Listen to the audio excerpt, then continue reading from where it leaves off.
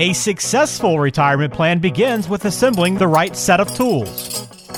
Finding the proper ones for the job will allow you to drill down on your goals and nail down your future. Scott Searles, certified wealth strategist and owner of Skybox Financial Group, constructs retirement plans for clients every day and will share that knowledge and insight with you. It's time to open the retirement toolbox and get to work. Glad you're with us today on the Retirement Toolbox. Walter Storholt here alongside Scott Searles, financial advisor, president of Skybox Financial Group, serving you throughout the greater Cleveland area with an office also down in Bradenton, Florida. You can find us online at skyboxfinancialgroup.com. We're going to put Scott's more than 20 years of experience in the financial planning world to the test today with some great questions. We've got a listener question coming up on today's show from Rebecca, who's wondering a little bit about starting to save more for retirement, trying to figure out kind of how to actually do that. Should she be doing more? Wondering about motivation, some of those kinds of things. So that should be a very intriguing question.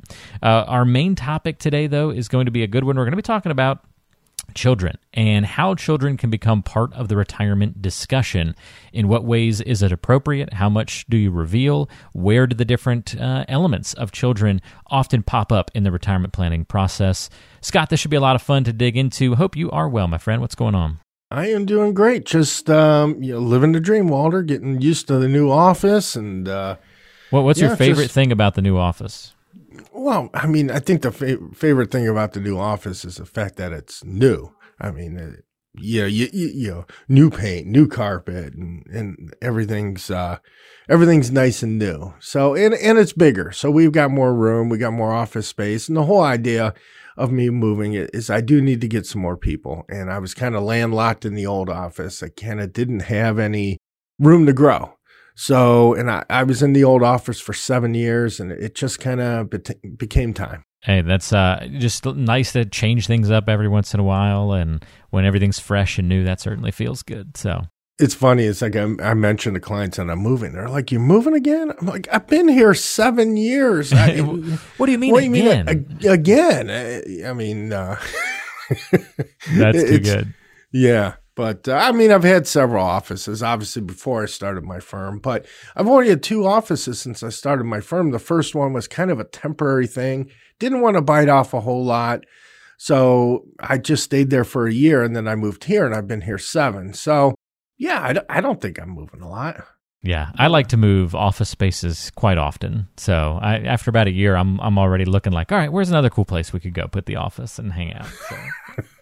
It might be a little different with you. You don't have clients that like stability. That's true. That's true. I mean, I don't care where you're at. You could actually be, working in the shed, somewhere on the side of the road. And as long as you got an internet connection, it's fine with me. It's pretty much all we need. Yeah. I once did the show with you, I think this last spring, out on the porch, just because. Why not? It was such a beautiful day outside, and the world was locked down with coronavirus, and why not do a show on the porch? In this day of working from home and being able to kind of do anything anywhere, it was kind of a nice testament to that. So. It's funny. I've always done the podcast here in the official Skybox podcast studio. That's right. And I've never gone out and done it anywhere else. But I know people that have done it on their iPhones, and it actually sounds pretty good, without having an official studio. And maybe one of these days I'm going to try that. There you go. Just make sure no noisy birds are hanging out in the backyard. Well, my biggest concern would be probably my dog Bubbles barking at people. There you go. Yeah, that and leaf blowers. At least where I live, we're in a wooded area. And what's so hilarious is reading the constant comments from, the Nextdoor app where, people can, it's kind of like Facebook, but for people that specifically live in your neighborhood. Okay. Reading the complaints on the Nextdoor app. Usually it's like, hey, caught somebody poking around my car last night on my, garage camera, wanted to send it out to everybody so they can see it. Or, it's kind of like the new school version of, does anyone have any sugar I can borrow? It has everything from real silly stuff like that. And every year in the fall, there's a thread and a big complaint about the leaf blowers. And it's only gotten worse with the pandemic because people are now working from home and they're at home more often. Mm-hmm. And it's pretty constant in the fall. You just hear leaf blowers going literally all day long. And someone's like, can we coordinate where everyone blows their leaves during the same hour of the same day of the week and just get it over with? And then that way, we have peace and quiet the rest of the year. It's pretty hilarious to read the comments to that thread each year. The third world problems, right? That's right. That's right. First world problems or third world problems? That's what I meant. First world problems. Yeah, third world problems. They don't have those types of problems. They're much more than ours. That's a luxury to have a problem like that. Yes. But yes, point taken. Well, fantastic. Let's dive into today's show, Scott. How children can become part of the retirement discussion. If you have kids, often they come up when you're talking about different elements of retirement planning. And so we want to take a look at the way some of those discussions play out and the role that your advisor should play in navigating these kinds of conversations and just kind of the overall impact on you and your family's financial goals. And so first things first, this is something you're all too familiar with, Scott, so why not put this at the top of the list? College expenses. Talk to us about retirement planning and college and everything involved in that conversation. Yeah, I mean, the biggest thing I see is that people will sacrifice funding their retirement in order to fund their children's college. A lot of the times, whether, it's taking a loan out of a 401k plan, or they're going to, take on a lot of debt or not save for their retirement because they're funding the college. And that's something you just need to be very careful of. I mean, me having 4 daughters, 3 of them in college at the same time, I totally get the drag on the cash flow, but you just need to plan ahead of time and have a plan. And college is something when the kids are young, most people don't save. And I saved money, but not enough. I mean, I'm not be able to pay for all 4 years of school for all 3 of the girls with the amount of money I saved in 529 plans. But, it certainly paid for some of it. And, so you just need to be careful that you don't throw the baby out with the bathwater, metaphorically speaking here, because it's very easy to say, I'm going to take care of the kids and get all their stuff paid for. And it's all those other expenses too. I mean, paying for rent in their apartment or whatever the case may be. So you just need to be careful. You don't sacrifice your financial future to make sure that you get the kids' college taken care of. Great points all the way around. So yeah, we could probably spend a whole episode breaking that one down and going into all the nuances, but we're looking high level here for today's conversation about children and whatnot. What about changing gears a little bit? And this kind of points a little bit back in the direction of our previous podcast about the Great Resignation and changing careers and jobs and that sort of thing. What about trouble with the job market? Because a lot of people are struggling to go straight into the workforce out of school. We've kind of seen this the last decade or two be a little bit more of an issue, with tougher to get those entry-level jobs for some people and dealing with those troubles. And sometimes retirees or folks preparing for retirement who have kids in that situation want to help as best they can. Yeah, and again, it's very similar to number one. You just need to be careful that you don't sacrifice your financial future to help them out. Now, every family's different, every kid's different. And I'm not saying that, your kid's sleeping on the couch till they're 40. But, at the same time, you need to also kind of get them on their own a little bit and kind of rip the Band-Aid off a little bit and kind of get them heading in the right direction. Now, it's different. Like I know with my girls, they'll be graduating this year and I'm not in a big, huge rush to get them off the cell phone plan or they're going to stay on health insurance until they get a full-time job, which my one daughter, that should be very quickly. But at the same time, you need to start to get them off some of these things little by little. And then once they get their job, like for instance, this is an idea that I had. So, as everybody knows, I've got 3 of my 4 daughters drive, and we've got 2 cars besides my wife and my car. So I like to make, there's several jokes I make around my house that my parking lot looks like a used car lot, and my driveway looks like a used car lot, and my garage looks like a Payless shoe store because we've got 40,000 pairs of shoes at my house. It's like, how many pairs of shoes do these kids need? But I digress. But so one of the things we're going to do is that when my daughter gets her job, we're going to pay for the down payment on her car. and she's going to pick something that she can find an affordable payment. So we'll pay for the down payment, and we'll pay for the first 2 months of car payments. And after that, it's going to be on her. So kind of helping a little bit, and then kind of pulling back a little bit, just ripping the Band-Aid off kind of slowly. Yeah, that's the slow. Now, that's not the best strategy to rip the Band-Aid off slowly, right? But I know. But again, it's the most painful one.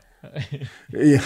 Well, yes, you're right. But, I like to think it's the most compassionate way, too, as long as you can afford to be able to do it, right?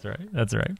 And I'm blessed to be able to. So. I'm just messing with you. All right, what about, now it's not always just about the children, right? A lot of times it's the grandkids that people want to look out for. How often do you see that rising up the list of somebody's retirement goals or something they want to allocate funds or time or energy to, the grandkids? Well, so...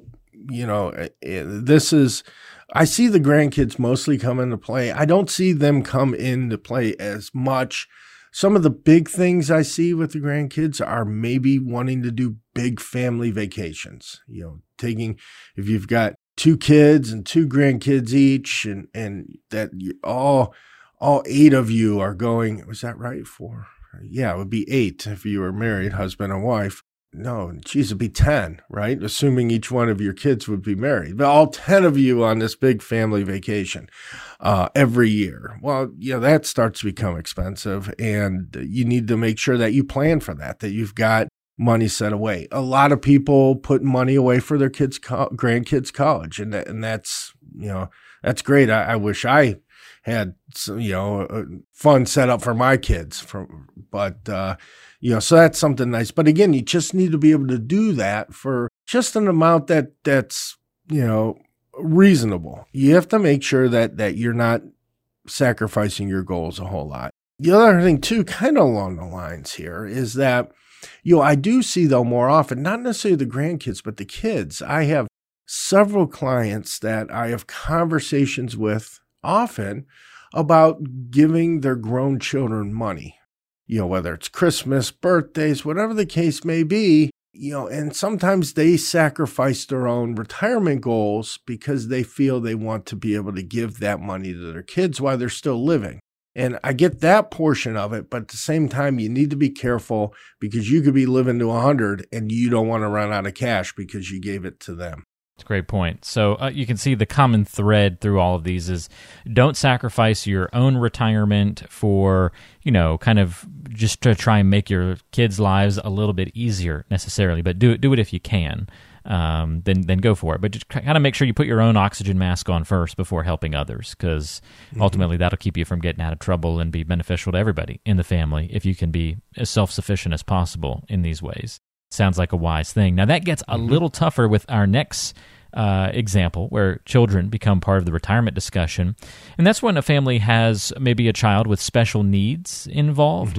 That brings all sorts of different considerations and maybe even higher priorities, obviously, to support that child. Yeah, I mean, it is naturally going to be a higher priority, right? Because if a child has special needs, just because they become an adult, they're not necessarily getting off the payroll. They depending on what their issues are, a lot of the times they're going to be with you until you eventually pass away. And that the key here is plan. I mean, there are a lot of different things you can do.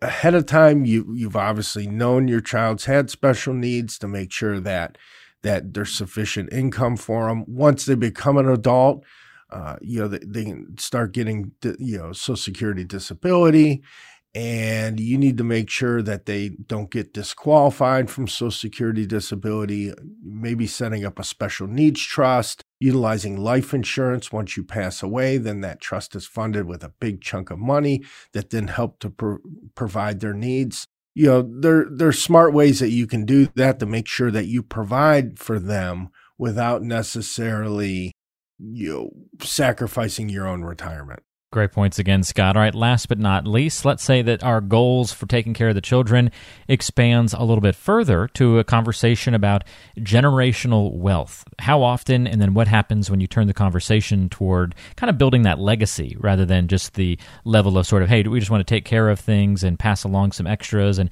help out here and there, but actual building generational wealth. Yeah, and you know what, Walter? I have a conversation with almost every one of my clients about this, and everybody's different. I have some clients that say, you know what, I'm gonna bounce the last check on the way out the door, right? I'm gonna spend every penny I have. And I have other clients that say, hey, you know what, we want to leave this amount. They want to leave this kind of legacy. So everybody's situation's differently, but you need to be smart about this when you do your planning, and that you don't want to say, hey, I want to leave I want to have $1 million left for each one of my kids when I pass away. And then all of a sudden you're living on mac and cheese and Spam because you don't want to be, not there's anything against mac and cheese and Spam. I actually kind of like them. But, my point being is that you're cutting corners, you're sacrificing to make sure that money is left for them. But just planning, getting things done smartly, maybe utilizing life insurance. And you also, need to have a conversation amongst yourselves too about what is the best way to get the money to the children and what accounts are the best. For instance, IRAs, now with the new tax law changes, they need to have that money taken out within 10 years. And they have to pay taxes on that money. Now, Roth IRA money, they also have to take it out for over that 10-year time period, but all that money is going to be tax-free. So there's better accounts to leave to them as opposed to others. And maybe you paying taxes on some of that money at your lower tax rates, as opposed to them inheriting the money in their prime earning years and at higher tax rates. So there's a lot of planning there when we take a look at the tax aspects of everything. And then the other thing to consider too is, do you have any children that are spendthrifts? I hear this all the time.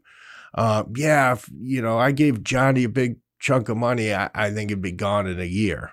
But Susie, she's much better with money. That would be okay. So you need to plan with that.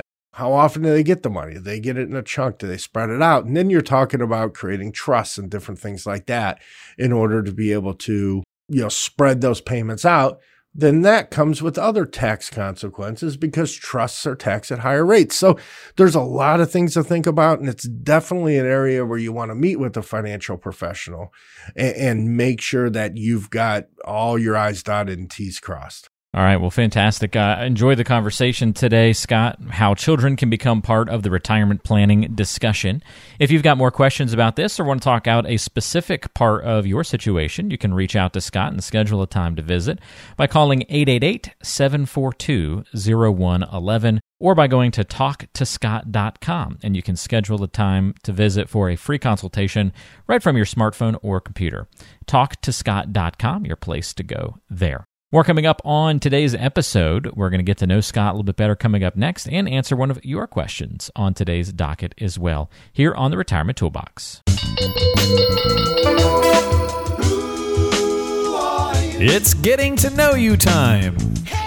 All right, so it's time to get to know Scott a little bit better on today's show, and it's a good question this time around. I feel like at least every couple of episodes we've got to talk about food or drinks or something along those lines, Scott. So this one's a nice, simple one. What's your favorite beverage? Just period. Wide open, any beverage. Walter, first of all, what better conversation than food and beverage? Yeah, all well, right. It's our go-to, right? That's right. Well, you know what? So my favorite beverage is probably kind of weird, very common. It's definitely something I drink a ton of, and that is water. Really? I actually, okay. If I go and look in the fridge and there may be some sodas, there may be Arnold Palmer's, and whatever the case may be, I usually opt to just have a glass of water. Are we talking like seltzers or just regular old water? Just regular old water. Now, from the tap, are we getting it out of bottles? Or I am fancy. I do have the filter on the fridge, okay? All right. But, that's, all day long here in the office, that's all I drink is water. I don't have a soda. I don't have anything. When I go home, water with dinner, watching TV, that's pretty much 90% of my beverages I drink. 95 is just water. Now, with that said, my favorite might be a nice craft IPA beer, okay? So, but, I just, have one or two a week. It's not like I'm having them all the time, but that may actually be my favorite, but not, okay. So I guess you kind of have two favorites. You've got a favorite in terms of your standby being water and most frequent, but then like best tasting beverage is your IPA. And I do like bourbon too. But those are two things I don't drink them often. You know well, what I mean? Okay. The question wasn't what are you drinking every day, and you didn't want to sound like bourbon, like. Well, I'm not drinking. You can have a favorite drink but, that you only drink occasionally. Well, yeah. So I guess that would be it. But I'm not into the sodas. Anything. It's just 95% either of what water I drink is just or bourbon. water. Pretty simple, man. I love it. That's great. Fantastic. I would say this would be a hard choice for me. It's milk is in there. Milk is probably my go-to and my favorite. I'm into seltzers lately, but if health wasn't a consideration, I'd choose a soda over seltzer water anytime. Mm-hmm. So I can't really say seltzer is my favorite, just a go-to. A cheer wine, that's probably the perfect soda for me. I'd go with a cheer regular wine. Or diet? I have to do most diet drinks because the regular, they're too sweet for me. Like they make my teeth feel chalky, and I've never liked regular sodas. I've always liked diet sodas for some reason. Well, the funny thing is I would drink regular sodas, as a kid and stuff, and then you start drinking diet, and all the regular sodas then just taste gross and sweet. They're just too much. Yeah, exactly. Yeah. I mean, it's like I'll have a regular Coke, and it's like, ugh. Way too much. Yeah. Yeah, it's just too sweet. And you know what? You might want to try. There's these sodas we get at home called Zevias. Yeah, I've tried them. They have a weird aftertaste. It's also tough drinking something that tastes like Diet Coke, but it's clear. That's a little weird. Yeah, you definitely want to keep it in the can. Don't dump it out. You don't want to see the color of this. It'll freak you out. But no, I mean, that's something. It's a healthier soda option. Very much so. Yeah. I tried some of those back when I was doing my, and still am doing my no sugar thing. So all this talk of sodas and whatnot is mostly theoretical, as I'm pretty much just water. And I don't even do cow's milk anymore, unfortunately, because it has too much sugar in it. So I'm a big almond milk and cashew milk guy now. My taste buds have adapted. It took a little while to get there, but now I'm the non-dairy milkman is my nickname now. You used to just be the milkman, but now I'm the non-dairy milkman. Hey, I can appreciate that. Yeah. So interesting. Interesting that you observe the same thing I do about the diet versus regular sodas, though. Yes. Once you go diet, then it's hard to go back to regular sodas after that. Absolutely. And when I do have a soda, occasionally I'll have a Coke Zero kind of thing. But, you look at those diet sodas, they got aspartame and all sorts of nasty stuff in it. They're just as bad for you. They are. It's just minus the cane sugar or whatever. Yeah, they're just making up other kinds of sugar, basically. Right. I mean, but that Zevia stuff, they use the stevia, which is not absorbed by your body, and there's all natural stuff. So, I encourage anybody, if you like sodas, like I said, it's got a weird aftertaste that you kind of got to get used to. But, when I do have a soda, I usually have one of those. Yeah, I'm going to have to give those another run because I tried those very early on in my no sugar journey. And at that point, I just kind of went cold turkey to all water. So maybe I'll reintroduce a Zevia here or there. I might pick some of those up today. Root beer's the best. All right, I'll try root beer then. Fantastic. Get the root beer because it actually tastes like root beer. Okay. I've been missing root beer too. So that would be a really good one to throw into the mix. All right. There you go. You have to let me know next time we talk. Will do. We haven't done our movie and TV recommendations in a while here on the show, but maybe we'll get in some more food and beverage recommendations here and there. That's right. We'll have a recipe of the month. That'll make for great audio. That'll be fantastic. All right, more coming up on today's show. Before we wrap up, we want to answer one of your questions. It's time for the mailbag. We want to hear from you. All right, so this is a really good question. It comes to us from Rebecca. If you want to submit a question, by the way, you can go to skyboxfinancialgroup.com. Every 6 months or so, Rebecca says, I tell myself that I need to start saving more for retirement, and I pretend like I'm about to get serious and actually do it, but then I can't ever stay motivated to actually increase my savings. Now, I'm putting a decent amount in my 401k, and I have a nice balance in there, but it just seems like I should be doing more. How do I get myself motivated? Well, Rebecca, that's a very good question. I would tell you, my first question back to you is how much do you need to save? Step one, I think that you need to do is figure out how much you truly need to be saving. You have a nice balance in your 401k plan? Isn't it enough? Are you on track? Do you even need to save more? That's step one. Figure out how much you need to save. And I'm always a fan of making saving as easy as possible because we're human beings. And like you said, you keep trying. It's, like the New Year's resolution every year. You keep saying you're going to do it and it's hard to get around. It goes on the back burner. So I try to make savings easy. So like you said, you put money in that 401k at work. Well, if you need to save more, just increase that percentage a little bit more or max out that 401k plan if you don't need, if you want to save more. The other thing too is saving outside that retirement. A lot of the times I just set up automatic withdrawals with my clients. Every month on whatever day of the month, we take, X amount of money right out of their checking account. Boom. And it goes right into a mutual fund, ETF, whatever we're doing for them. So, again, it's that making savings easy, that systemized thing. So the first step you need to do is figure out if you're on the right track and you're saving enough. Second step then is set up something that's automated and easy for you to do. Now, the one thing I can't do is get you motivated enough to do step 1 and step 2. So, you just have to take that step, figure out how much, meet with somebody or use an online calculator, just get an idea where you're at because you might very well not need to save much more. And then you don't need to worry as much. Now, if you've got extra money and you're just accumulating it in the bank and it's collecting dust, then, maybe you should be looking at other avenues to be saving your money that might be more beneficial for you long-term by getting more growth. But hopefully that helps out, Rebecca. And if you have any questions or you want to run through it with me, just go to talktoscott.com and set up a 15-minute phone call. I'll be more than happy to help you out. Very good, and it's easy to do. You can find the contact information for Scott. That's the website, talktoscott.com, or the phone number, 888-742-0111. In the description of today's show, just go look for it there, and you'll find it, plus more information as well. Thanks for joining us, Scott, and for providing your insight, and can't wait to do another episode with you soon. I enjoy it every time. Fantastic. We'll see everybody next time right back here on the Retirement Toolbox. Go Caps.